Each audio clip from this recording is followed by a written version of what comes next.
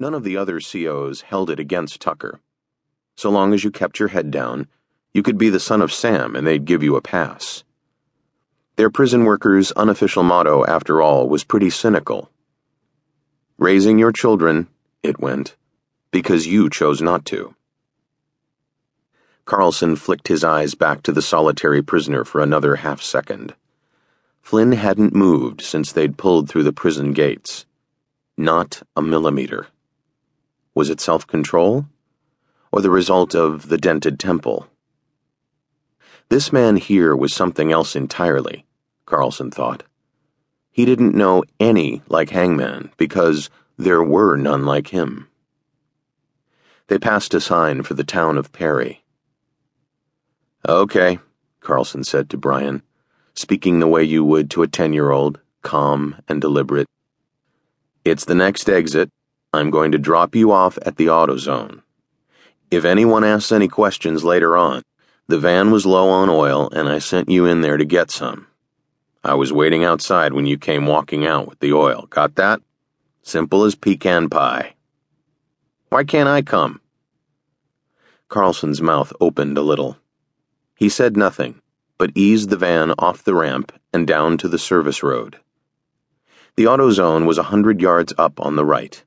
He swung through the parking lot, waited for a Toyota minivan to clear the fire lane, and pulled up to the front doors. "Because you can't." He popped the locks on the van. Brian grimaced and got out slowly. He looked nervous, like he was being dropped off for the first day of school. "See you in 40, Carlson said. "If it's an hour, don't go calling me on my cell. Remember what we talked about? Radio silence." "Yeah, radio silence."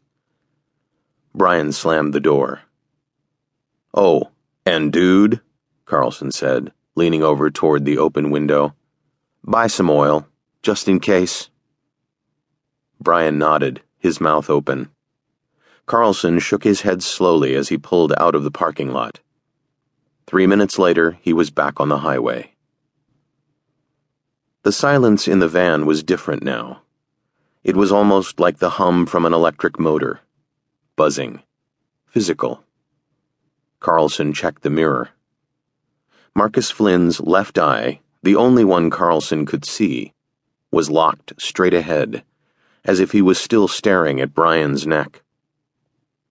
An icy tremor zigzagged up Carlson's spine. Those eyes. The last things 4 young girls saw before they died. It was unnerving, was what it was. Carlson checked his watch.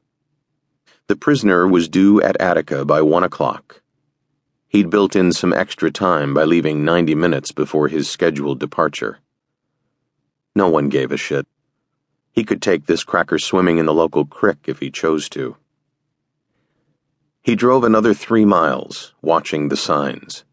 When he saw one for the village of Warsaw, he took the exit, turned left at the end of the ramp, and accelerated up onto a 2-lane road that cut between heavily wooded acres. The country spread out on either side of him, farmland and forest stretching to the horizon. Real backcountry out here, home to your native upstate shit-kicker. People didn't know you had shit-kickers in New York State, but the woods around here were as thick as anything down south. Carlson started to count the little country lanes to his left. They were just 10-foot gaps in the trees, with 2 muddy ruts between them. He had done 2 trial runs before today, and he could tell the lanes apart now.